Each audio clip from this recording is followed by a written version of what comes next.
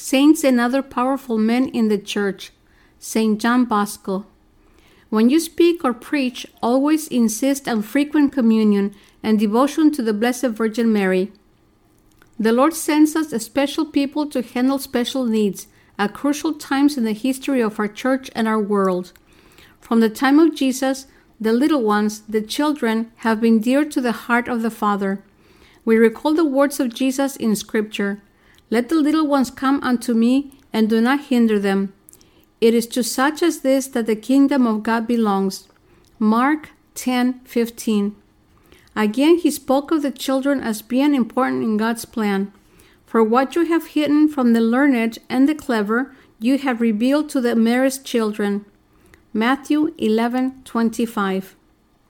Children have always been uppermost in the mind of the Father, as they have been helpless and in need of protection.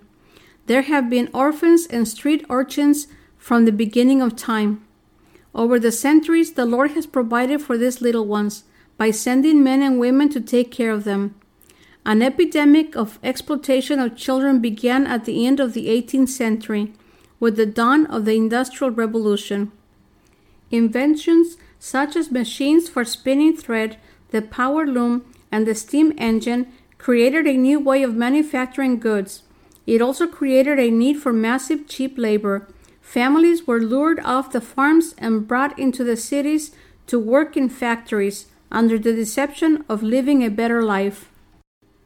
In the name of progress, a new term had to be phrased, slums, to accommodate the unbelievably poor living conditions to which these families were subjected. Mothers and fathers worked long hours, as did the children who were old enough to work. Those children who could not find work or were too young to work were left to roam the streets on their own. Satan had a field day, turning these little ones into street gangs. Left to their own devices, many embraced lives of crime. There was no one to curb their behavior or focus them in the direction of God. But God is in charge. God is always in charge. From God's vantage point in heaven, he could see the entire history of civilization, past, present, and future. He could see the crisis building in the lives of his children in the wake of this new wave of materialism, this frenzy to possess more goods, better goods, no matter what the cost in human lives and souls. God knew he will have to send a very special person to combat this wholesale evil in the world and save the children. That person would have to be so charismatic he could draw young and old alike. He had to be able to soften hearts of stone and convince others that the vision the Lord had given him could be accomplished. He had to have a can-do personality. He had to be a mover and shaker. He had to be a super yes man. He had to be a Don Bosco. Don Bosco was God's gift to the church of the 19th century. He was one of the most powerful men in our church of that time.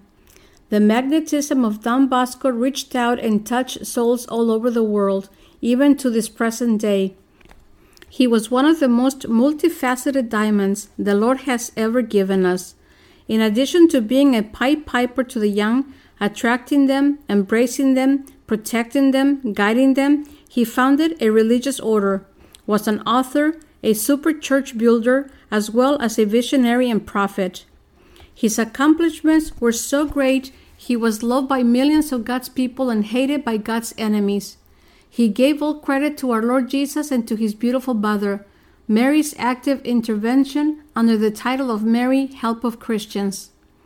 When I was a little person, the good nuns in my Catholic elementary school filled my spirit with beautiful tales about Don Bosco and his work with children. Interspersed with the stories were accounts of miraculous happenings to which Don Bosco gave credit to Our Lady. She was his best friend. She became my best friend, possibly as a result of these marvelous stories. When I grew up, naturally, I believed that all the stories the nuns had told me about Don Bosco, as well as other saints, were just that, stories. That is, until I came back to the church at age 40, at which time the Lord gave me the gift of believing as a child again. I remember sadly a young priest in his early 30s sharing how devastated he was when he entered the seminary and was told that all the stories he had learned in Catholic school were not true. I wanted to embrace him and tell him it's not so. They are true. You just need the freedom to believe, but he's not ready yet. Perhaps someday the Lord will free him enough to believe.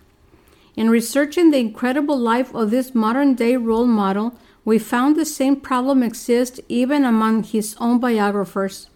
Some of them feel the supernatural aspect of Don Bosco's life has been blown out of proportion, that the instances of miraculous intervention in his life have been overstated, and we should focus on the man and his accomplishments rather than the power of the Lord to work in men's lives in whatever way he chooses. On the other hand, there are those who picture Don Bosco as an empty vessel. They give full credit for every good thing in his life to the intercession of Mary, help of Christians. To be honest, that's the way Don Bosco felt about most everything. We realize, though, there has to be a balance, that some of the incidents in his life make him so unique that no one could feel capable of imitating him. In the interest of keeping the man on a plane where he remains touchable, we will attempt to keep our enthusiasm for how much the Lord worked in his life to a minimum. But if we don't expound on the miraculous in his life, we fail to give glory to God, who is the moving force behind all of it. We also fail to give honor to this man who allowed himself to be emptied completely, that he might be filled with the Holy Spirit. We have to give serious consideration to the words Pope Leo XI said of him. In his, Don Bosco, life, the supernatural almost became the natural and the extraordinary ordinary. We really have to address that profound statement. Out of the darkness. It was the year 1815. Napoleon Bonaparte had just been defeated, but his iron grip on the Piedmontese area of northern Italy could still be felt. He had bled the country of all its natural resources. The people were left to their own devices to survive or starve. Dead bodies were found strewn all over the countryside each morning, having starved to death the night before. It was hard times for the common people who had nothing to do with the political upheavals of the day. But they were the victims. They looked for a place to begin again. Masses of migrants descended on the big city of Turin, Italy. They had deserted their farms, fresh air, and the fragrances of the land in exchange for the sweat and stench of close quarters in these newly found slums, all in the hopes of a new life. But some were still holding on to the lives their families had lived for centuries in the little hamlets, the rolling hills of northern Italy. One of these villages, Becchi, was to be the birthplace of one of the most powerful men in our church. On the day after the Feast of the Assumption in 1815, Our Lady gave us a gift in the birth of John Melchior Bosco, in this unknown place, which is still not on the map of Italy today. He was born of strong peasant stock, Francis and Margaret. Theirs was a large household to feed. Francis' invalid mother, as well as a son by his first wife, plus John and his brother Joseph, created a major financial burden on the young people. The fruits of their land were not enough to take care of the family, so Francis worked at other jobs to bring extra income into the house. It was while he worked for a landowner that he contracted pneumonia and died. John was barely 2 years old. John always remembered his mother's words, although he could not remember his father. "You have no father, Johnny." With the father and main breadwinner gone, many families would have fallen apart, but not the family of Margaret Bosco. She had been given special graces by the Lord to hold on to and provide for her family's welfare and growth. She used them. She took care of her bedridden mother-in-law, a stepson, and her own 2 children. She had the greatest influence on Don Bosco. While he has been given the honor of being among the communion of saints, his mother has to be right there next to him, sharing the glory. Penny has always shared her amazement at how much scripture her mother knew, although she never went to high school. She was always quoting scripture. The same will apply to Margaret Bosco. She could not read or write, yet she taught her children their faith. A natural question might be, yes, but how much could she have taught them? The response will be to point to the fruits of her teaching. Don Bosco, case closed. There has been an ongoing dispute about the value of absorbing huge amounts of information compared with the simple, uncluttered teachings of our ancestors. Francis of Assisi distrusted books and learning. Don Bosco, on the other hand, was a great proponent of learning. We have to believe that a great deal has to do with faith. Where is the information coming from, and how does it glorify God? Margaret Bosco was very clear on that point. Whatever she taught her children was to point them towards God. The children were not spoiled in any way. It would have been impossible. Hers was a monumental task. There was no place for frills in their lives. Margaret believed that she was training her children for the difficult world they lived in. They all worked hard. Simple proverbs like, "Idleness is the devil's workshop," guided her in every step of their upbringing. They ate little. They put up with all the hardships imaginable, but they became strong, physically and spiritually. John began working at 4 years old. The whole family pitched in with the housework. It was good training for the life John would live as a religious. We can't help but think Our Lady had a direct hand in raising John. The first dream. Don Bosco was gifted with many dreams, visions, and prophecies during his lifetime. Actually, it's very difficult to distinguish between them. We believe his dreams were prophetic visions. There's a great deal of accuracy attached to Don Bosco's visions, both for his time and for the church of today. Penny and I always open our talks by focusing on one vision of Don Bosco's in particular. We'll talk about it later in the chapter. He actually became very famous while he was still living for the dreams, visions, and prophecies he was given. In 1858, Pope Pius IX ordered Don Bosco to write down all his dreams, word for word, for the posterity of the community. Don Bosco experienced his first dream at age 9. He wrote it down in his autobiography. It impressed him so much he never forgot it.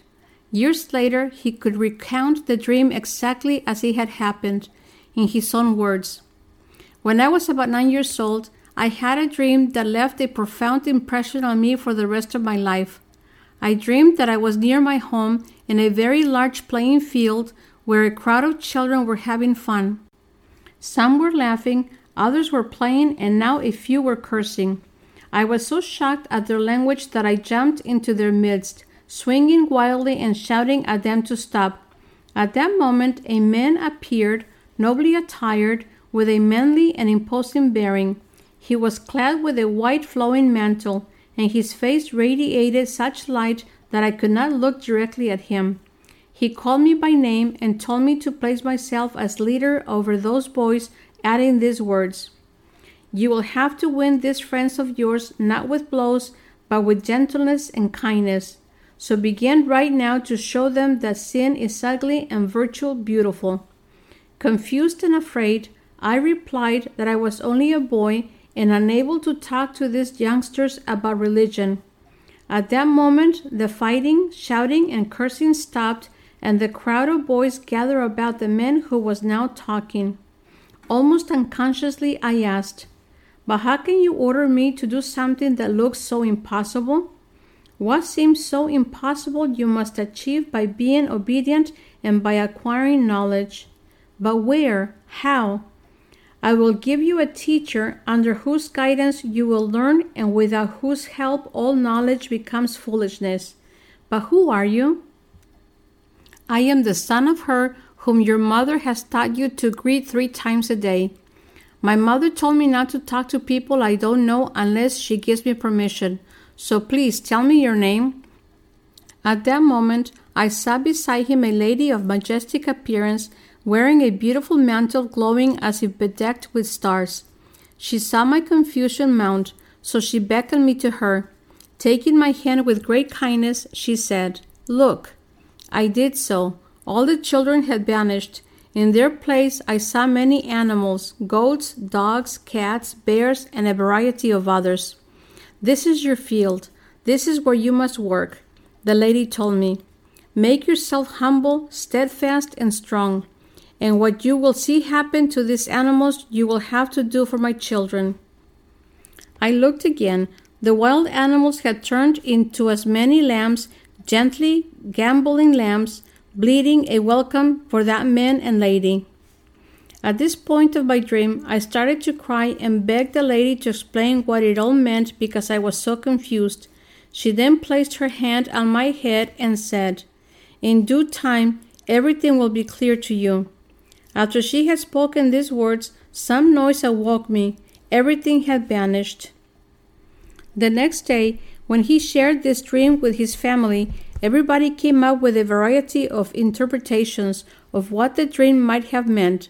However, his mother zeroed in on the message immediately. She said, who knows if someday he may not become a priest? In this, the first of many dreams, the pattern of John Bosco's life was set, his vocation and his work within his vocation. He will be a priest and he will work with children. While he was a normal child, he was very focused. Once his goal had been given him, he worked feverishly towards that end. He learned to read, which was a great accomplishment in that time and place. But the great value of learning to read was that he was in great demand during the cold winter months to read to his friends and their parents. He had a captive audience, so they had to play by his rules. He began each of his performances with 2 solemn signs of the cross and 2 Hail Marys, reverently prayed. Then he would read to them. During the summertime, on Sunday afternoons, when the children were all out playing, John Bosco found another way to keep their attention, entertain them, and lead them in prayer. He became a juggler, acrobat, and clown. He was so smart. The Lord told him exactly what to do, to captivate the children who were to be the goal of his life. But he was given an extra added gift. Children of all ages came to watch the show. He set up a corner of the field near his home with a rope tied between 2 trees. He performed sleight of hand tricks. He juggled. He walked the tightrope. He did cartwheels. But he also led them in 5 decades of the rosary and gave them a short talk, which he'd borrowed from the priest's homily at Mass that morning. He shortened the homily, changed it a little, and made it his own. He gave them insights they had not received at Mass that day. Don't get the impression that John was perfect at his avocation right away. He watched every performer that came into the public squares of the town, then went home and imitated them. But in the learning process, he fell many times from the tightrope, landed on his face doing cartwheels and walking on his hands, and missed many a card trick or sleight of hand. But he got up every time and continued on until he perfected his act. While there's no question that he was bringing the Lord to the people in a simpler way, sugar-coated with the antics he performed, he was also being trained in preaching to people and bringing them closer to Jesus. He learned how to capture their attention by using everything he had ever learned and then turning it in the direction of the Lord. As far as he was concerned, he was giving everything over to the Lord, but at the same time, the Lord was preparing him for a mighty apostolate. John's love for God and his church was well known throughout the entire area. Priests as well as lay people could see the special qualities in the boy. He wanted very much to receive our Lord Jesus in the Eucharist, but the rule was no one could receive until he was at least 12 or 13 years old. An exception was made, however, for John. He knew at age 10 what many people never know all their lives. Jesus was there in the consecrated bread and wine, alive and present, nurturing. John wanted that union with his God desperately. When the priest realized the spiritual depth of the boy, they allowed him to receive his first Holy Communion at age 10. John's vocation was a foregone conclusion. Everybody knew he was meant to be a priest. He had written that at age 9. He believed he was called to the priesthood. If there had ever been a doubt in anyone's mind, even his, it was wiped out when he met his mentor and future teacher, Don Caloso. It was 1826. John was not yet 11 years old. The year before had been the Holy Year. Hundreds of thousands of pilgrims had converged on Rome, but this year the Jubilee graces of the Holy Year were extended to the local churches. There was a week's course in Butigliera, about 2.5 miles from Becchi. There were 2 sermons in the morning and 2 courses of instruction in the evening. It was the most exciting thing to hit the area for John since he was born. Keep in mind that John had never gone to school. He had a hunger to learn, especially anything that had to do with the church. He had a brilliant mind, a photographic memory, and the ability to remember sermons. He had learned to read over a summer, but there was nothing else to challenge him intellectually in his surroundings. So when the opportunity to learn about church was presented to him, he grabbed at it. The only way for poor people like John and his family to get to the next village was to walk. And walk they did, 2 times going and 2 times coming, a total of 10 miles each day. It was on this road that John met the priest Don Caloso. The older man, actually in his 70s, took an interest in the 11-year-old. The only reason we can think of was that he saw something in the boy that was not ordinary. It's also very possible that the Lord touched the priest's heart to put young John on the right road to the priesthood. But he had to test him first. He asked John if he understood what the priest had been saying during the sermon. John answered eagerly that he did. The priest asked him to repeat what he understood of the lecture. John repeated both sermons word for word. This knocked the older man for a loop. They had a very brief conversation which went like this. "What is your name, my son? Who are your father and mother? Where do you go to school?" "My name is John Bosco. I lost my father when I was 2. My mother has 5 feet. I can read and I can write a little." "You haven't yet begun your grammar?" "What is that? Would you like to learn?" "Oh, yes." "Why don't you then?" "My brother Anthony is against it." "Why?" "He says we always know enough to till the fields." "Why do you want to learn?" "To become a priest." "And why do you want to become a priest?" "To get children to come to me to teach them religion and to keep them from being bad. I can plainly see they turn out bad because no one cares for them." Meanwhile, they had arrived at his village. "But excuse me, father, this is my home. Can you serve Mass, little John?" "I know a little about it." "Then come and serve mine tomorrow. I have something to say to you." This was to be the beginning of John Bosco's training, which would lead him to the seminary and ultimately the priesthood. At first, he went to the priest in the mornings to receive instruction. He had to be available to work the fields in the afternoon. Even at this, his stepbrother, Anthony, was furious about the whole thing. He resented John terribly and did everything he could to block his path to learning and the priesthood. Anthony was much bigger than John and thought nothing of beating him up at every opportunity.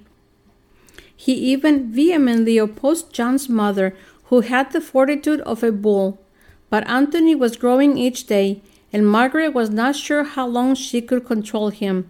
In an effort to maintain peace in the family, she made John stop his lessons. But that was not enough for Anthony. He was always after John. Finally, Margaret felt it dangerous for John to stay at home. She made the ultimate sacrifice. She sent John away.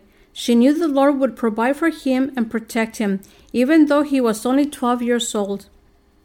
If anyone ever had doubts as to how actively the Lord guides our lives, they have but to read the adventures of Don Bosco, especially as a child. It was as if he was under the constant protection of a number of guardian angels, with their sweet Mother Mary in front, leading him on the road that Jesus had chosen for him. He went to stay with a relative for a short time. Through the intercession of his uncle, his mother's brother Michael, John was able to return to Don Caloso, to be taught, but also to get to know what a priest is like. He learned to love these old men so much, but their time together was only to be enough for him to learn how he should act when the honor of priesthood would be bestowed upon him. Shortly after they began their lessons again, the priest died. He wanted to leave all his earthly possessions to John to ensure that he could afford his religious education. But when John realized the problems he would have with the priest's relatives, he gave them his inheritance and walked away. Why did the Lord allow John so much conflict in his quest for the priesthood? Was it to make John appreciate, embrace the gift he will be given? Do our priests today go through the unbelievable hassle that John Bosco endured? Might it make them cherish the favor more if they had to work so hard for it? The struggle for him to become a priest was so difficult, others without his tenacity would have given up early in the game.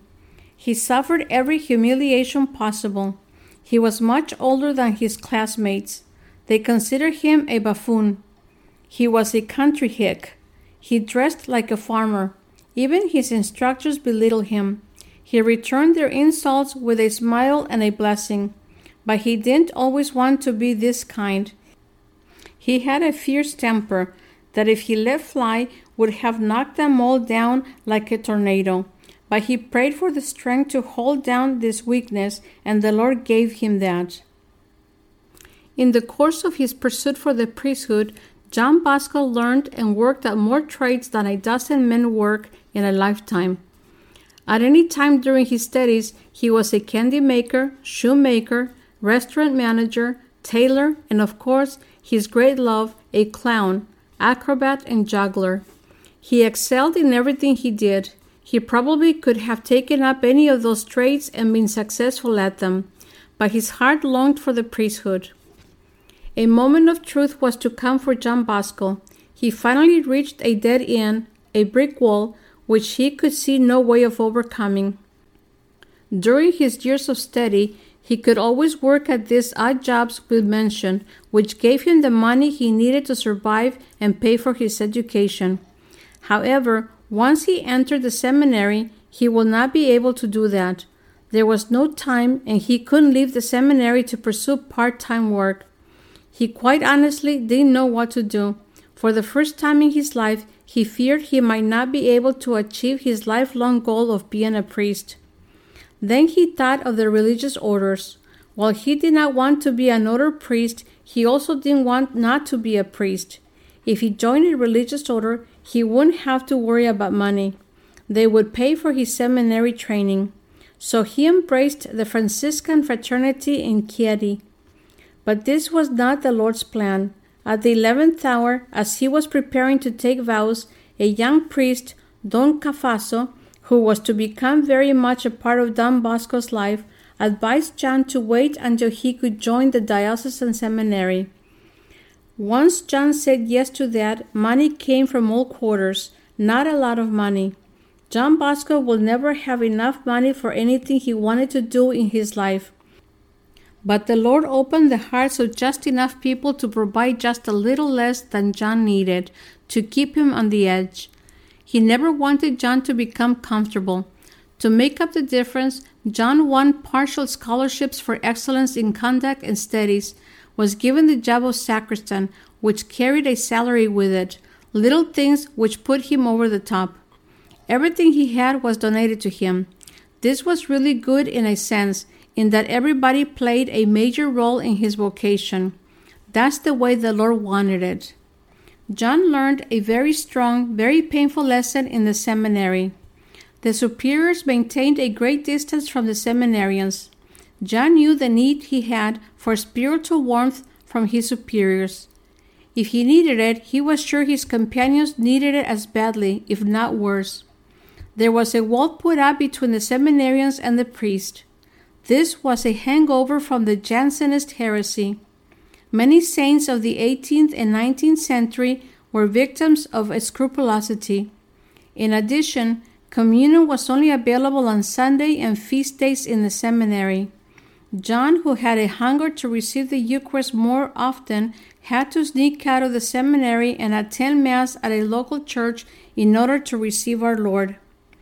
John complained to his mother on many occasions how these priests were missing such an opportunity to mold souls and the souls of future priests by these practices.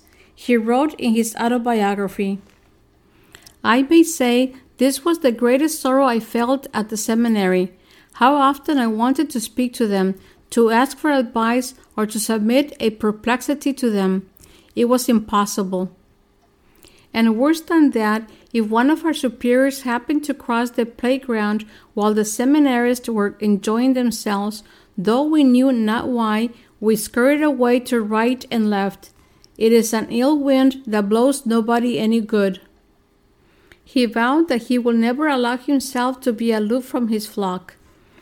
This sort of thing had at least the advantage of kindling my heart more warmly with the desire of becoming a priest more quickly, to mingle with young folk and to get to know them intimately, so as to help them in all circumstances to shun what is bad. God knows exactly what to teach and how to teach. John Bosco learned as much, if not more, from his negative experiences in the seminary as he did from his studies. The Lord knew the work He had planned for these young men and what kind of training it would take. John, for his part, was open to whatever the Lord wanted to teach him. We can't leave John Bosco's seminary days without making mention of a very influential companion, Luis Comollo. In addition to being close friends, the Lord allowed them to perform the function of spiritual director for each other, since they had no priest to turn to. John and Luis shared their dreams together. Luis was very close to the Lord. He knew he would not live out his seminary days. He predicted that he would die before ordination. He fulfilled this prophecy on Easter Tuesday after 6 weeks of agonizing illness.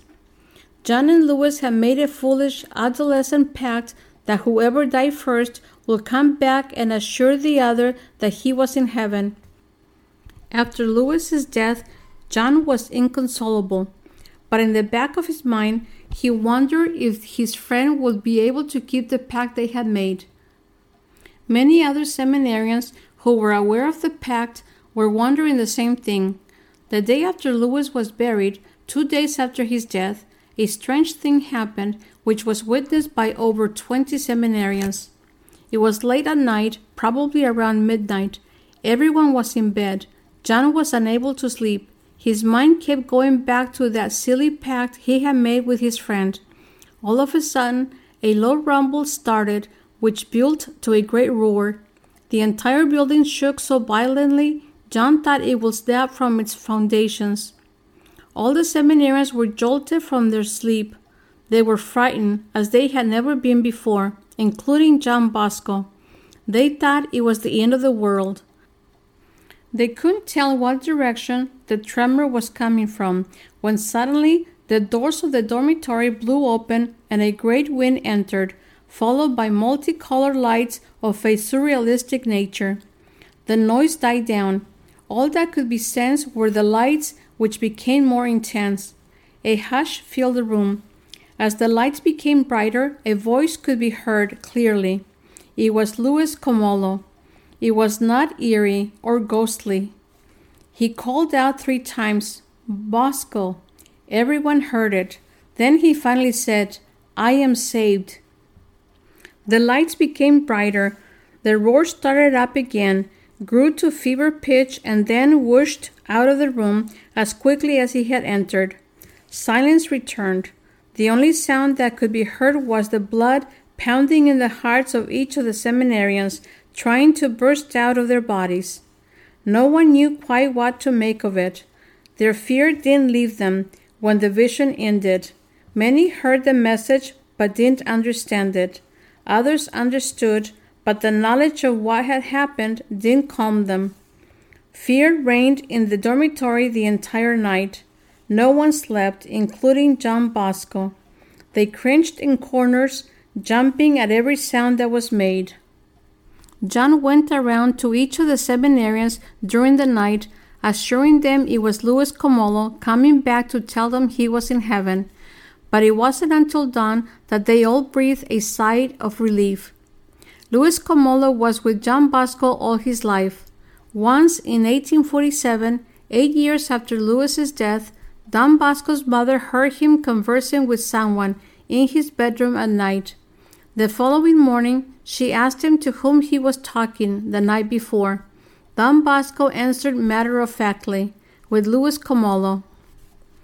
John Bosco is pointed in a direction. Towards the end of his seminary days, John Bosco had another dream. It was similar to the one he had at age 9, only much clearer. He was in a great valley back home in Becky. Abruptly, the valley turned into a large city, overflowing with young people. They were running, playing, shouting, and cursing. His ears couldn't stand the sounds of their cursing. He went over to them in an effort to get them to stop. They wouldn't pay any attention to him. Anger rose up in him. He began to shake some of them. They retorted by hitting him. He hit them back. Then he retreated. They were too much for him. He could actually feel the pain of his bruises in his dream. As he ran away from the youths, a mysterious man stopped him. He ordered him to go back to them. John just showed the man all his bruises. The stranger pointed to a beautiful lady who was coming closer to John. "This is my mother. Listen to her." She looked at him with eyes that bored deep into his soul. The warmth of her love mesmerized him. "If you wish to win over these boys," she told him, "do not hit them. Be kind and appeal to their better selves." He did as she told him, and another transformation took place. As in his first dream, the children first turned into wild animals, then into sheep and lambs. After he had wakened, John knew this dream was the Lord's way of affirming the vocation he had chosen for him from at least age 9, and possibly from before he was born. John had only to say, "Here I am, Lord, I come to do your will." John Bosco becomes Don Bosco. John was chomping at the bit. He wanted to get out of the seminary and get about the business of doing the job for which the Lord had commissioned him, saving the souls of the young people of Turin. To this end, he attempted a near impossible feat. At the end of his 3rd year of study, he asked Bishop Frassoni, Bishop of Turin, to give him permission to study his entire 4th year of theology over the school holidays. He gave his advanced age, 24, as the reason for the request. He was given permission. He studied diligently the whole summer. When he returned in the autumn of 1840, he was tested on the entire 4th year of theology. He passed with flying colors and was advanced 1 full year to his 5th year. In his autobiography, Don Bosco did not advise those who followed him to do what he did in this instance. He said that while it was good for him intellectually, he felt that emotionally he was not as prepared as he should have been. The 5th year was one of taking final vows, and although John Bosco had no doubts as to what his vocation was, he was not sure he was mature enough to make those vows. Saturday, June 5th, 1841, was the first Saturday of the month, Mary's Day. We have to believe that a heavenly contingency led by our Lord Jesus and his most special Mother Mary were there at the forefront to congratulate their son John Bosco as he was ordained a priest in the Cathedral of Turin. Never more to be called John or Johnny, except of course by his mother Margaret. He was given the title which he used the rest of his life and by which he is famous the world over, Don Bosco. Don Bosco was not the only one who was anxious for him to become a priest. Almost immediately after his ordination, he was besieged by offers to serve in various capacities all over the Diocese of Turin. He was somewhat overwhelmed by this. He appealed to his spiritual advisor, Don Cafasso, for help. Don Cafasso was Don Bosco's senior by only 4 years, but in the priesthood he had preceded him by 8 years. Don Cafasso was a very saintly man who had to have a direct line to our Lord Jesus and his Mother Mary. He had the ability to cut to the core of a given subject. This is exactly what he did with Don Bosco. He told him not to take any of the offers he had received, but to stay in Turin and continue with his theological studies. A Salesian, Gian Cagliero, later wrote of Don Cafasso, "We love and reverence our dear father and founder Don Bosco, but we love Joseph Cafasso no less, for he was Don Bosco's master, advisor, and guide in spiritual things, and in his undertakings for over 20 years. And I venture to say the goodness, the achievements, and the wisdom of Don Bosco are Don Cafasso's glory." Don Cafasso was extremely instrumental on a continual basis in focusing Don Bosco in the direction of his apostolate, the children. Don Bosco gathers his flock. At the time of Don Bosco's ordination, Italy was very anti-clerical. A lot of this stemmed from the clerics' Jansenist behavior, which caused them to remove themselves physically and emotionally from their flock. Don Cafasso fought to end the grip Jansenism held on northern Italy. One way was to have the students in the Theological Institute walk among the people in an effort to become more aware and involved in what was going on. For Don Bosco, this was a revelation.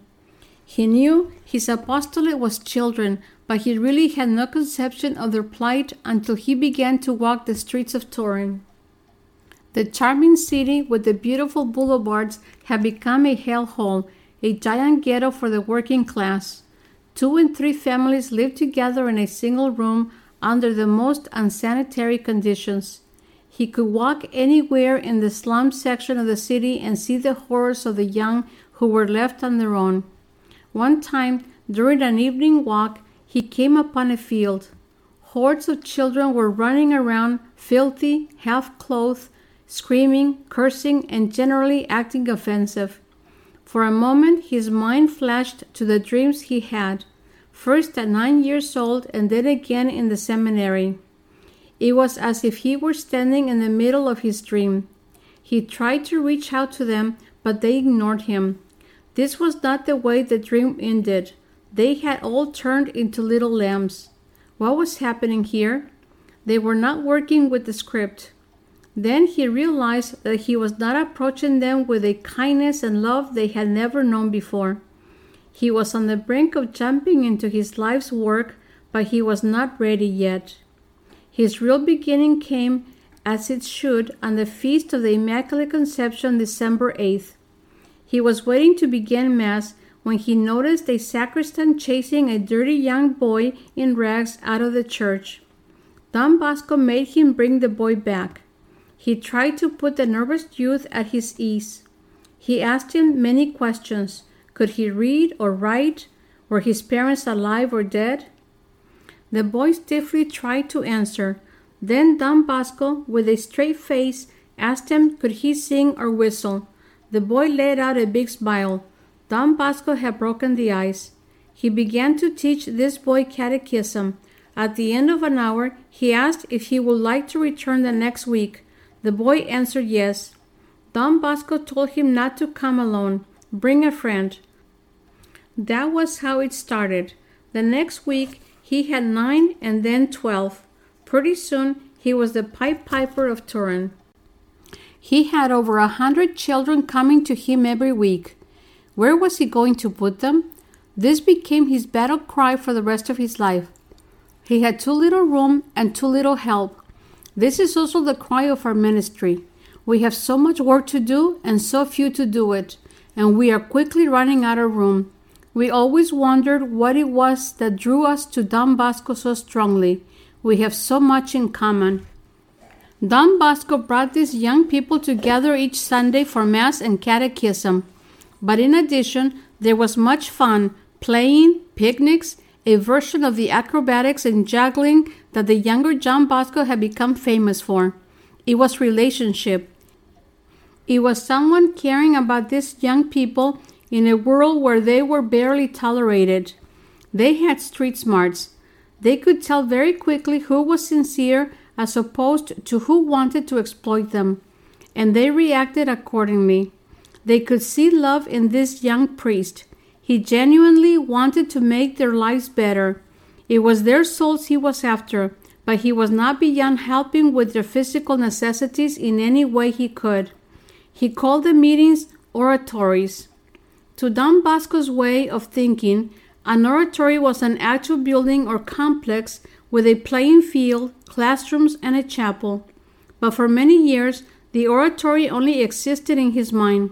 However, Don Bosco was a man of vision and great faith. He knew what he was being called to do, and the Lord would provide the means to do it. It was just that simple.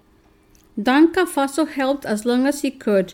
He allowed Don Bosco and his boys to use the courtyard of the Institute, a great sacrifice to the resident priest. The priests looked forward to Sundays as their one opportunity each week for peace and quiet. They had to give it up to the more than 100 very lively, very vocal young people. But at the end of 3 years, Don Bosco had completed his studies at the Institute, and so he and his roving band of young people had to leave. By now, he was up to 150. Bishop Franzoni was extremely pleased with the work Don Bosco was doing with the young. He encouraged the young priest to continue, but we don't read anywhere that the bishop offered any concrete assistance of any kind. However, sometimes just the knowledge that the bishop is behind a project gives people the push they need to step out and help. Many people did try to help Don Bosco and his camps by offering facilities for their meetings. For the most part, however, after just one meeting, the group was asked to leave and never come back. You really couldn't blame the benefactors. The noise of so many young people allowed to let loose after a week of whatever was more than most people could endure. Put yourself in the position of the neighbors. Looking forward to a quiet Sunday, all of a sudden, 400 young people converge on your peaceful neighborhood. What would you do? That's what they did. Don Bosco tried everything. He would gather all of them together, then walk them out of the city to a place where they had been given permission to celebrate Mass. After the Mass, they would walk together again to a field where they could let loose. Then, again as a group, they came back to a church for benediction. Remember, we're talking about 400 children, parading en masse. It was as if these men walked around with an appendage, only it was 400 children long. Satan had to find ways to stop Don Bosco, and he was not beyond trying anything. Don Bosco was called a revolutionary. He was accused of preaching treason to his young people. Undercover police followed the group to the field on Sundays, trying to catch the priest in revolutionary activities. Although the police tried to be inconspicuous, it was very obvious who they were. Don Bosco kept his voice down during his sermons. The police had to draw closer to hear him. He wanted this. The sermons were meant for them. One commented that Don Bosco was some kind of conspirator. 3 weeks more of this, and all the police will be going to confession. It was suggested to Don Bosco that he disband his group and send them to their local parishes for spiritual nourishment. On paper, this sounded good, but none of these children had a parish. They were street people. They had never gone to church anywhere before Don Bosco picked them up out of the gutter. And if they did have any association with a church, there were no priests who would reach out to them and love them. This was a unique situation because Don Bosco was a unique saint. Rumors flew that Don Bosco had lost his mind. He was constantly talking about this oratory, this building, with a chapel and a field and classrooms that didn't exist. Even some of his supporters thought that he was going off the deep end. Word got to the diocese. Investigators were sent to question Don Bosco. Although it was obvious he was brilliant, he couldn't convince them that he was not crazy. The investigators left. They instructed 2 priests to come and trick Don Bosco into going to an asylum with them. But how could you trick someone the Blessed Virgin was talking to all the time? They were very courteous, very congenial. They invited him to take a ride. He consented gladly. As they approached the coach, he insisted they enter first as they were senior to him. As soon as they had gotten into the coach, he slammed the doors and shouted to the driver to go immediately to the asylum. This had all been planned in advance, so the driver thought the crazy man was in the coach. He raced to the asylum, which was very close by. The attendants were waiting to accost the quack in the coach. When the driver stopped at the entrance of the asylum, the attendants pounced on the doors of the coach. To their surprise, they found 2 crazy priests instead of 1. They didn't think much about this. They dragged the 2 screaming priests out of the carriage and prepared them for straitjackets. It took some time before the priest could convince the hospital officials that they were sane and the insane one had tricked them. We're writing this 150 years after the fact. Don Bosco has been raised to the communion of saints. He has been proven by the test of time. These escapades seem amusing now, but we wonder how Don Bosco reacted to them during the actual occurrences. All he could see was that he was being attacked by his very own. They thought he was a revolutionary or crazy. He and his children were being rejected everywhere they turned. Was he depressed? Did he believe he was a failure? In reflecting on this bleak time in his life, he wrote, "As I looked at the crowd of children and the thought of the rich harvest they promised by priesthood, I felt my heart was breaking. I was alone without helpers. My health was shattered and I could not tell where to gather my poor little lambs anymore. We always talk about our 11th hour God. He is so available, especially in the life of Don Bosco. I guess he likes to test us, though, to see just how much we can take before he has to come in like gangbusters and save the day. This is what happened again with Don Bosco. He had rented a field where he could bring the boys on Sunday, but the local people complained so fiercely to the landlords that they broke the lease. They gave Don Bosco 2 weeks to find another place. 2 weeks. It was impossible to find a place in 2 weeks. 1 week passed, nothing happened. 2 weeks passed, still nothing. Don Bosco brought the boys to the field for what might very well have been their last Sunday together. He had reached the end of his rope. As he walked among them during playtime, he prayed, "Oh my God, show me where I must gather them on Sunday, or tell me what I ought to do." If we could imagine for a moment, with our mind's eye, what might have happened, it could have gone something like this. Don Bosco's guardian angel grabbed his pleading petition and zoomed up to heaven faster than the speed of light, heading straight for Jesus.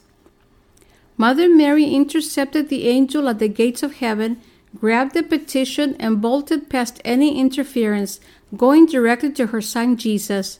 He might have looked at her beautiful, imploring eyes, then at the petition she held before him. He might have said something like, "I know, Mother, I was just about to take care of it." Whatever the scenario was in heaven, down on earth, Don Bosco had no sooner made his prayer of petition than an elderly man came up to him on the field and offered him a site for the oratory. Don Bosco went with the man to look at it. It must have been near where he was with the children. What he saw was a beat-up barn, a hayloft. Not only was it not at all what he envisioned for the oratory, but he had to bend down to get in the door. The roof was full of holes. When Don Bosco brought this to the man's attention, he was told, "It was no problem. We'll dig out a couple of feet of earth and put down a floor. Then you will have the use of the land around the shed, all the lot, everything, for 12 pounds a year. What do you think of it?" Don Bosco had been hurt a lot, having been thrown out of 5 locations in 10 months. He may have been a little gun-shy. He asked mildly, "On lease?"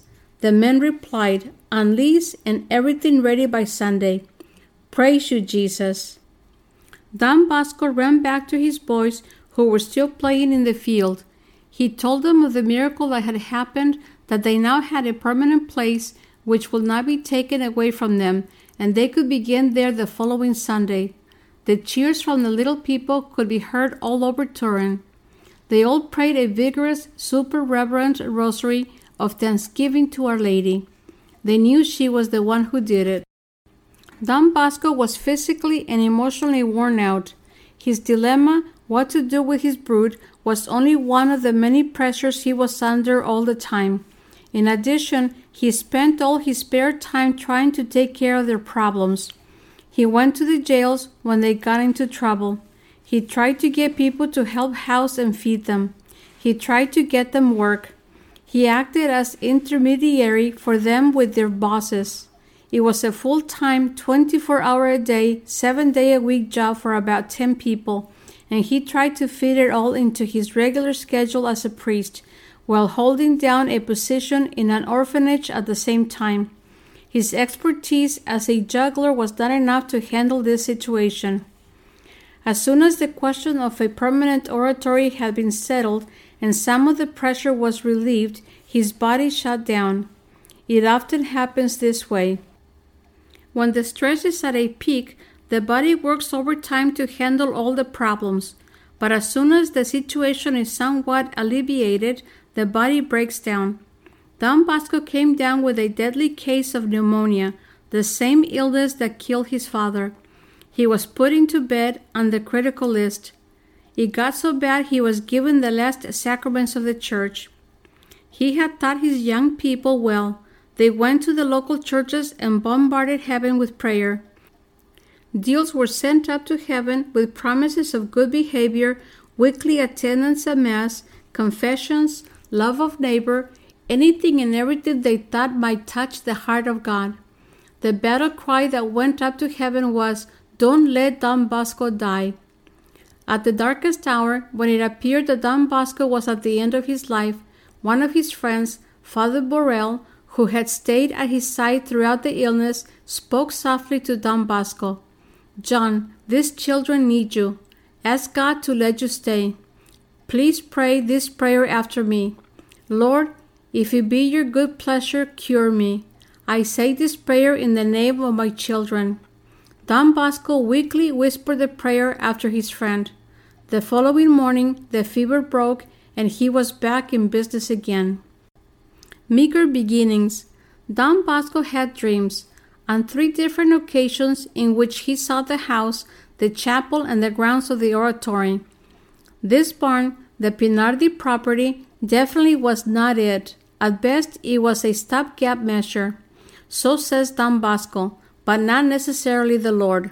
Don Bosco complained of the house, which was part of the property. It was inhabited by prostitutes. This was no example for his young people. The Lord decided Don Bosco would live in that house. It was a scandal for a priest to live in a house with prostitutes.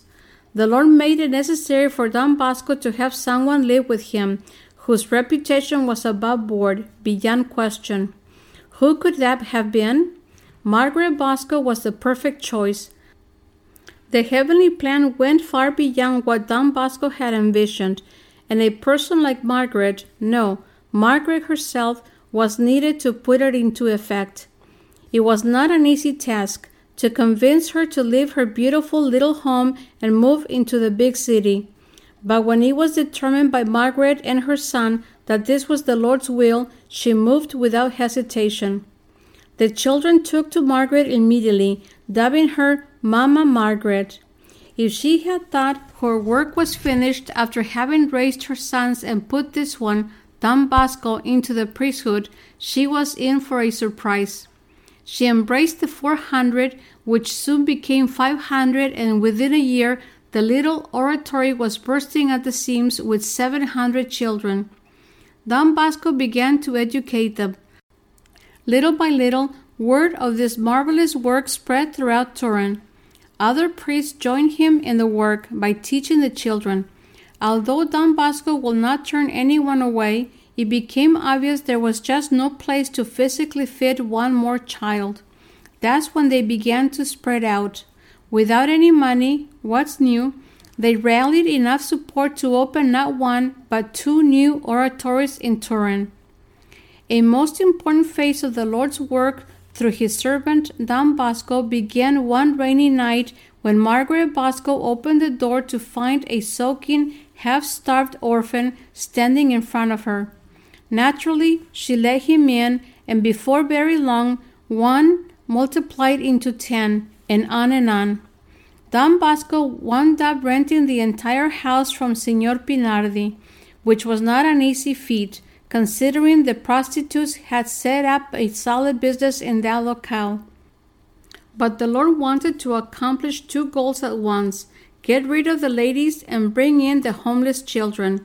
There were some holdouts among the prostitutes who were just stubborn and wouldn't leave, but eventually Don Bosco bought the building and they had to leave.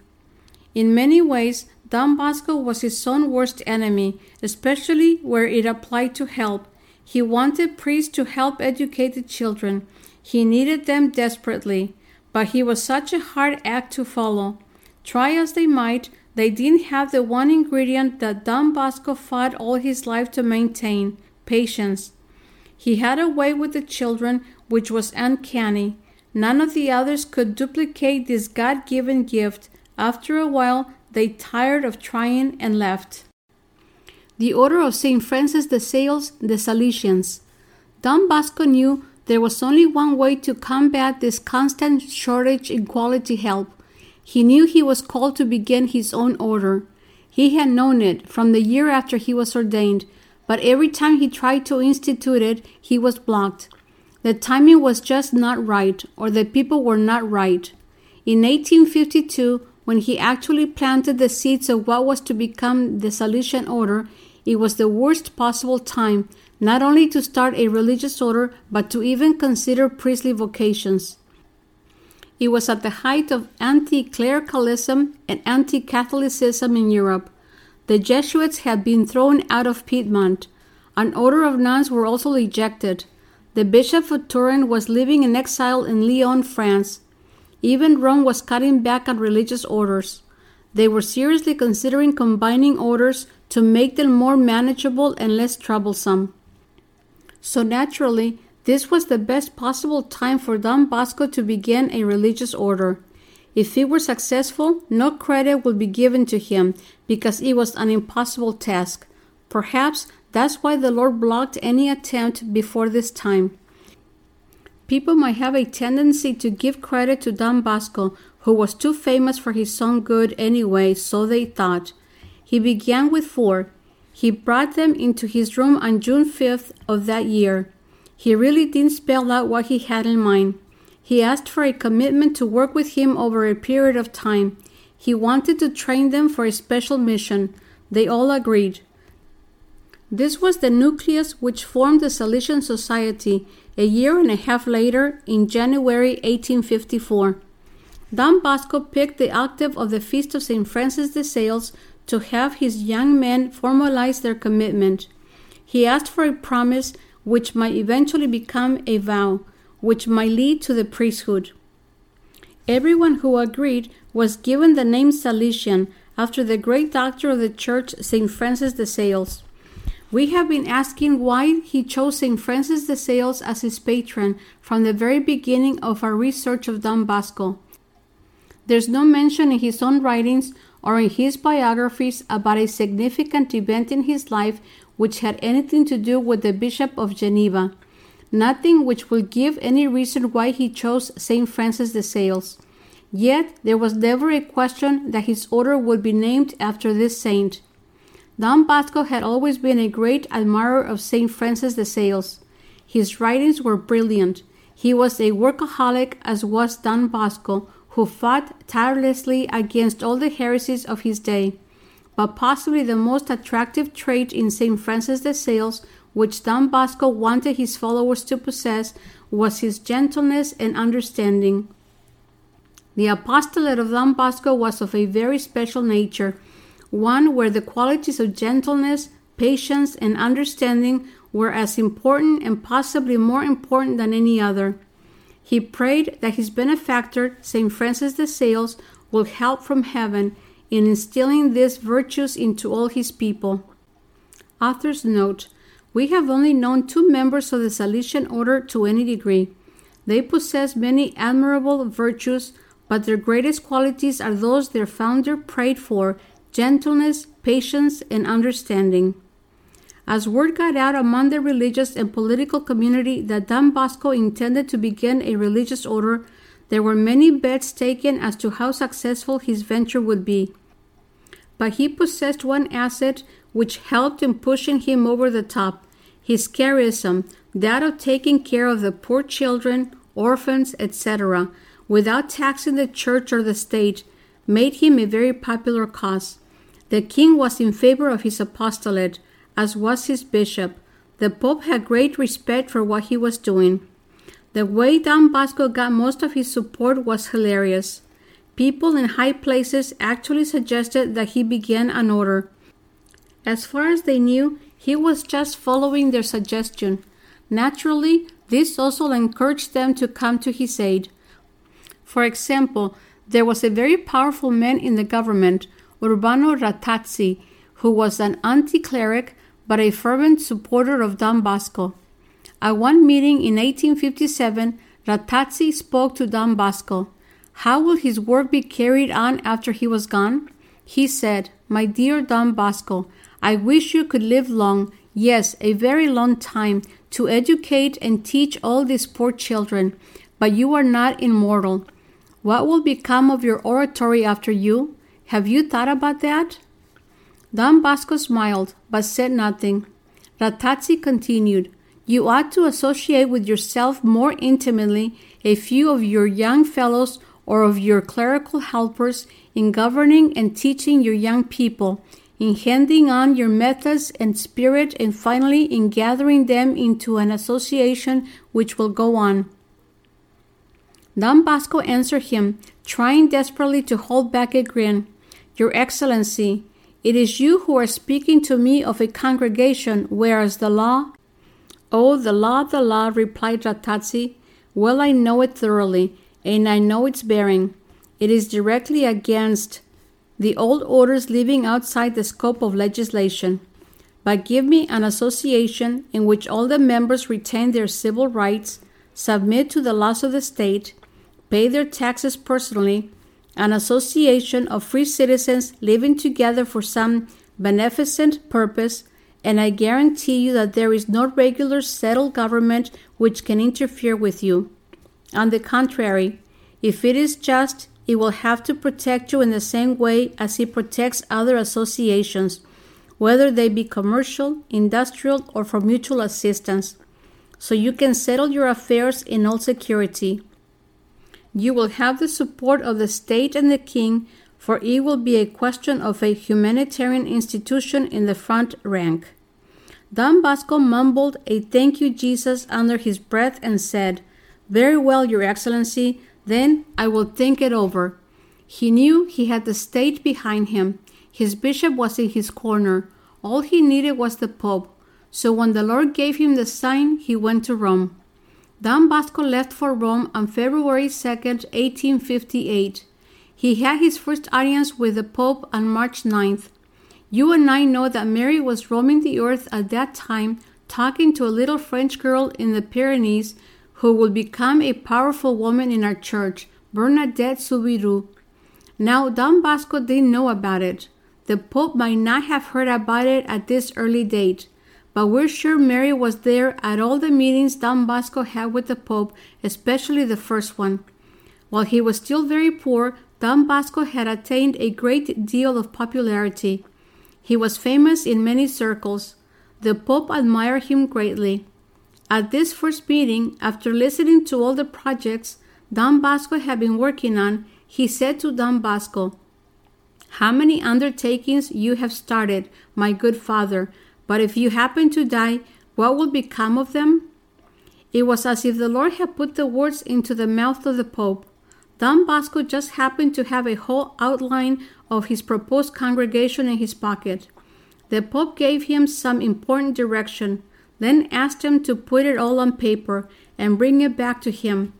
12 days later, Don Bosco placed the rule of the Salesian Society in the hands of Pope Pius IX. As far as he was concerned, he was in business. The actual approval took some 16 years and much agony for Don Bosco and his followers. At one point, he said if he had known at the outset all that he would have to go through, he probably would not have had the courage to do it. The politics of putting together a religious order at that time were horrendous. If he had not had the support of the king and the state and the bishop in exile and the Pope, and more than that, of our Lord Jesus and his mother Mary, and most likely St. Francis de Sales, and all the angels and saints, it never would have happened. But he did have their support, and it did happen. At last count, Don Bosco's followers number 22,000 worldwide. Dreams, Vision, and Prophecies of Don Bosco. The chapter on Don Bosco will not be complete without delving into the marvels of his dreams, which were more like visions than prophecies. We know from the Bible that dreams have been one of God's ways of speaking to his children from the earliest days. The dreams of Joseph in the Old Testament changed the course of Jewish history. The dreams of Joseph in the New Testament assured him that Mary had conceived a child by the power of the Holy Spirit. Another dream warned him of Herod's plot against the child and thus saved the baby Jesus from the slaughter of the innocents. The Lord used dreams in Don Bosco's life to guide him, direct him, assure him, and affirm him. Don Bosco never denied any of these dreams. Naturally, we wouldn't know anything about them if he hadn't divulged them. At one point, he was instructed by Pope Pius IX to write down all his dreams. When the Pope reminded him of this 9 years later and learned that Don Bosco had not written them, he ordered him to do so. He said to him, "This task must have priority over everything else. Put aside the rest and take care of this. You cannot now fully grasp how very beneficial certain things will be to your sons when they shall know them." The parallels between his dreams and how the Lord orchestrated his life are uncanny. This is why we call them prophecies. In one form or another, they all came to pass. Very often, it took decades before the pieces fell into place. Even Don Bosco will be amazed when an action affirmed a dream he might have had years before. Don Bosco was a very humble man. He never wanted attention focused on him. When he talked about his dreams, he never played down their importance, but it was obvious he was uneasy about having been the recipient of such honors. Sometimes he would take on a playful tone or speak in a very matter-of-fact way about the dreams. Some of his dreams frightened him, especially when they came to pass. He dreamt about people's deaths and they died. But more important than that was the insights he received about sin and how good confession was so crucial. Very often, sharing his dreams about sin with his young people had more effect on them than a retreat. They made sincere confessions with a firm purpose not to sin again. Most of Don Bosco's dreams had to do with his life, his mission, his boys, and his religious order. Our Lady was a part of most of his dreams. For a good deal of his life, Don Bosco went around with overwhelming confidence as to how his life and ministry will work out. Even when others thought they were at the end, that the bottom was falling out of everything, Don Bosco kept that belief that his life was guided and orchestrated from above. We believe his dreams had a lot to do with this positive outlook. There's one dream of Don Bosco's that Penny and I use in all our talks to accentuate the focus of our ministry and what we believe has to be the direction the church has to take in order to survive. He shared this vision with his boys on May 30, 1862. "A few nights ago I had a dream. True, dreams are nothing but dreams, but still I'll tell it to you for your spiritual benefit, just as I will tell you even my sins. Only I'm afraid I send you scurrying away before the roof fell in. Try to picture yourselves with me on the seashore, or better still, on an outlying cliff with no other land in sight." The vast expanse of water is covered with a formidable array of ships in battle formation. Prows fitted with sharp, spear-like beaks capable of breaking through any defense. All are heavily armed with cannons, incendiary bombs, and firearms of all sorts, even books, and are heading toward one stately ship, mightier than them all. As they close in, they try to ram it, set it afire, and cripple it as much as possible. This stately vessel is shielded by a flotilla escort. Winds and waves are with the enemy. In the midst of this endless sea, two solid columns, a short distance apart, soar high into the sky. One surmounted by a statue of the Immaculate Virgin, at whose feet a large inscription reads, "Help of Christians." The other, far loftier and sturdier, supports a host of proportionate size and bears beneath it the inscription, "Salvation of Believers." The flagship commander, the Roman pontiff, seeing the enemy's fury and his auxiliary ships' very grave predicament, summons his captains to a conference. However, as they discuss their strategy, a furious storm breaks out and they must return to their ships. When the storm abates, the Pope again summons his captains as the flagship keeps on its course. But the storm rages again. Standing at the helm, the Pope strains every muscle to steer his ship between the two columns from whose summits hang many anchors and strong hooks linked to chains. The entire enemy fleet closes in to intercept and sink the flagship at all cost. They bombard it with everything they have, books and pamphlets, incendiary bombs, firearms, cannons. The battle rages ever more furious. Beaked prows ram the flagship again and again, but to no avail. As unscathed and undaunted, it keeps on its course. At times, a formidable ram splinters a gaping hole into its hull, but immediately a breeze from the two columns instantly seals the gash. Meanwhile, enemy cannons blow up, firearms and beaks fall to pieces, ships crack up and sink to the bottom. In blind fury, the enemy takes to hand-to-hand combat, cursing and blaspheming. Suddenly the Pope falls, seriously wounded. He is instantly helped up, but struck down a second time, dies. A shout of victory rises from the enemy, and wild rejoicing sweeps their ships. But no sooner is the Pope dead than another takes his place. The captains of the auxiliary ships elected him so quickly that the news of the Pope's death coincides with that of his successor's election. The enemy's self-assurance waned. Breaking through all resistance, the new Pope steers the ship safely between the two columns and moors it to the two columns. First to the one surmounted by the host, and then to the other topped by the statue of the Virgin. At this point, something unexpected happens. The enemy ships panic and disperse, colliding with and scuttling each other. Some auxiliary ships, which had gallantly fought alongside their flagship, are the first to tie up at the two columns. Many others, which had fearfully kept far away from the fight, stand still, cautiously waiting until the wrecked enemy ships vanish under the waves. Then they too head for the two columns, tie up at the swinging hooks, and ride safe and tranquil beside their flagship. A great calm now covers the sea. Most of Don Bosco's dreams were realized during his lifetime. He made predictions about the events of the Franco-Prussian War, which were so accurate it was as if he read a script. He also predicted the death of Pope Pius IX. But the dream about the two columns has struck us from the first time we read it, as being more for today's church than for the time of Don Bosco. Could Don Bosco see what would be happening in the church of today, how we will be floundering so badly in a violent storm, not knowing what to believe or who to listen to?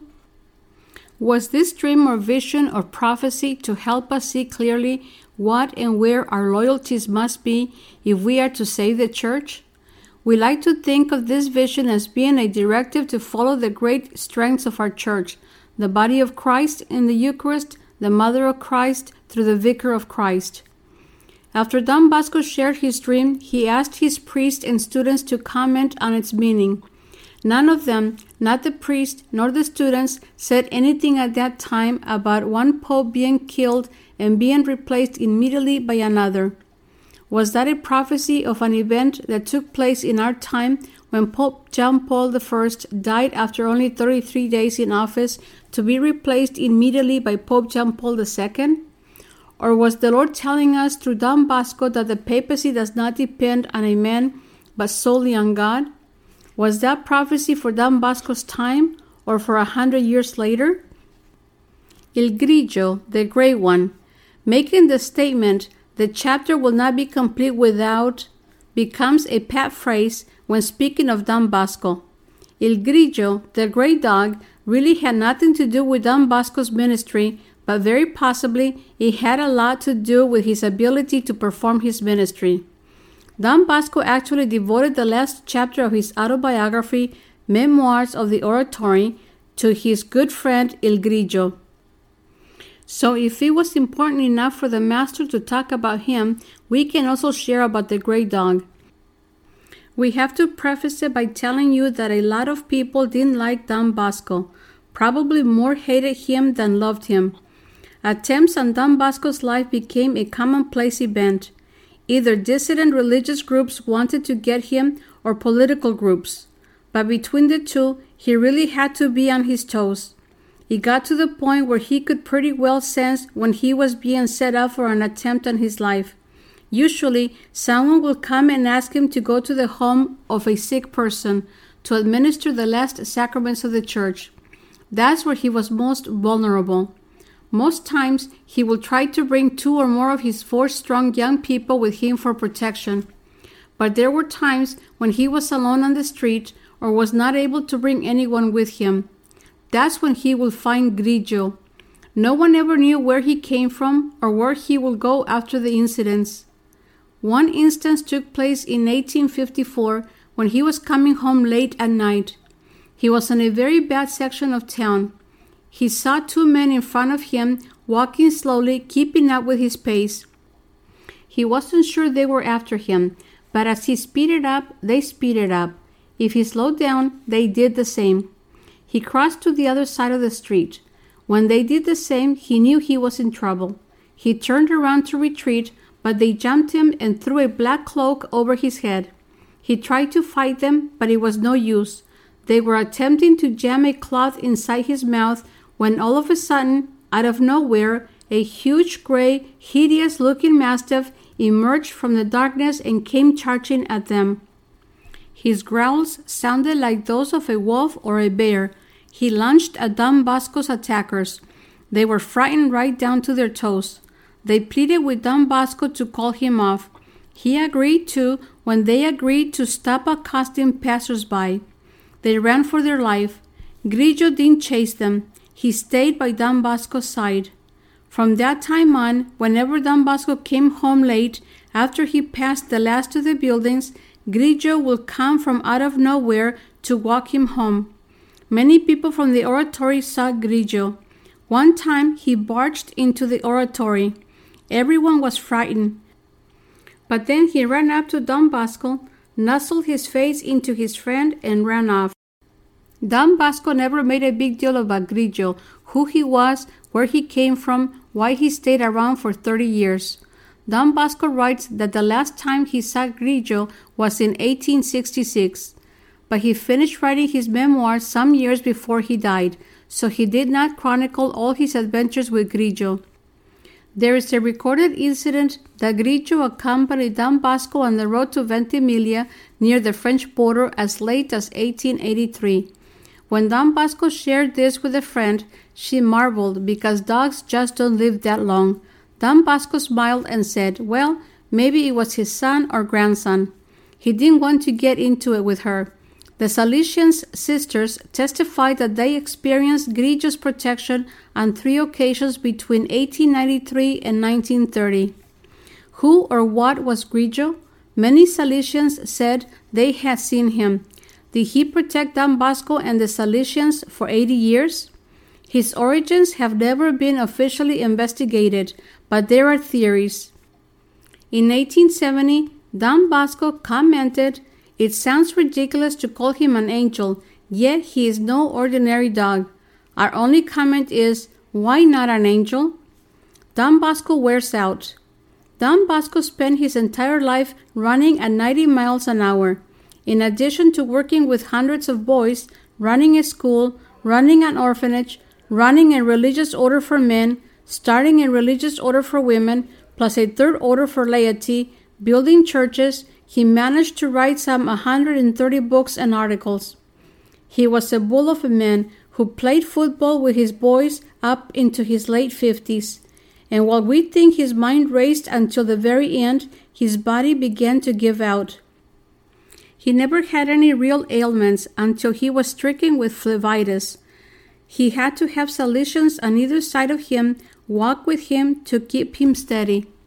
He couldn't resist an invitation from Pope Leo XIII to go to France and beg for money for the completion of the Church of the Sacred Heart in Rome.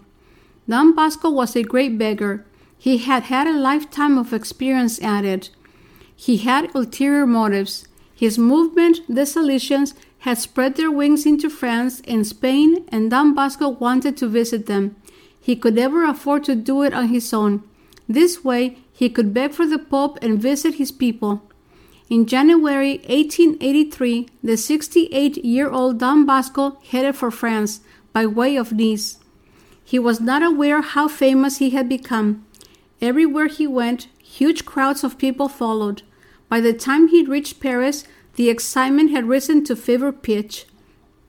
A little girl was cured of a malignant tumor through his intercession, which hit the secular newspapers. The crowds were tumultuous. It was said that not that many people had turned out to see a priest since Pius VII had visited Paris in the early part of the century. They knew they had a living saint in their midst. They called him the Italian Vincent de Paul, which was a great honor. Needless to say, he collected more than enough money to finish the Church of the Sacred Heart in Rome. Was Don Bosco on a roll, or did he know that his days were so numbered he had better do all his traveling as quickly as possible? It took him 3 years to gather enough strength to go back out on the road, but in 1886 he went to visit his congregation in Barcelona, Spain. A repeat of his French trip took place. Throngs of excited people greeted him wherever he went. Miracles, all of which he attributed to the intercession of Mary, help of Christians, took place. He was a huge success, but he was fading fast. His doctors claimed he needed rest. He said that was the one thing he could not give them. When the doctors were asked by the Salesians what was ailing Don Bosco, they were told it was no great illness or disease. He was just out of steam. He was like an oil lamp without oil. He had worn himself out. During the last days, Don Rua, who had been chosen by Don Bosco as his successor, had all the brothers coming to the death room to bid farewell to their father in faith. Though Don Bosco couldn't speak anymore and his right side was paralyzed, he blessed each of them. On January 31st, 1888, Don Bosco turned his life over to Jesus through his beautiful Mother Mary. In 1934, 46 years after his death, Don Bosco was officially raised to the communion of saints. There is no way that we could tell the story of Don Bosco without speaking of divine intervention, the supernatural events which guided his life. There are so many areas we didn't get to talk about: his bouts with the devil, the miraculous healings, multiplication of food. But by the same token, we only touched on the great humanitarian efforts of the Salesians, which have grown steadily from its humble beginnings to this day. Read about these powerful men in our church. There are so many good books. Check the bibliography for those we used to research his life. Don Bosco is as important today as he was at this time 100 years ago. He has so many things to teach you, and he's not beyond pulling a coin out from behind your ear or making flowers disappear while he winks at you with that twinkle in his eye and leads you into the arms of Jesus and his beautiful Mother Mary. Please load our free Bob and Penny Lord app. Here is how to download our free Bob and Penny Lord app. Simply, with your iPhone or Android device, go to the App Store, search for Bob and Penny Lord app, and download it. It's that simple. Here's what you can do with our free Bob and Penny Lord app. Number one, there's a link to our marketplaces, our websites, our blog, and this podcast. The second link is to our Bob and Penny Lord TV channel, where you can access all of our videos as seen on EWTN, plus a whole lot more. Thank you very much.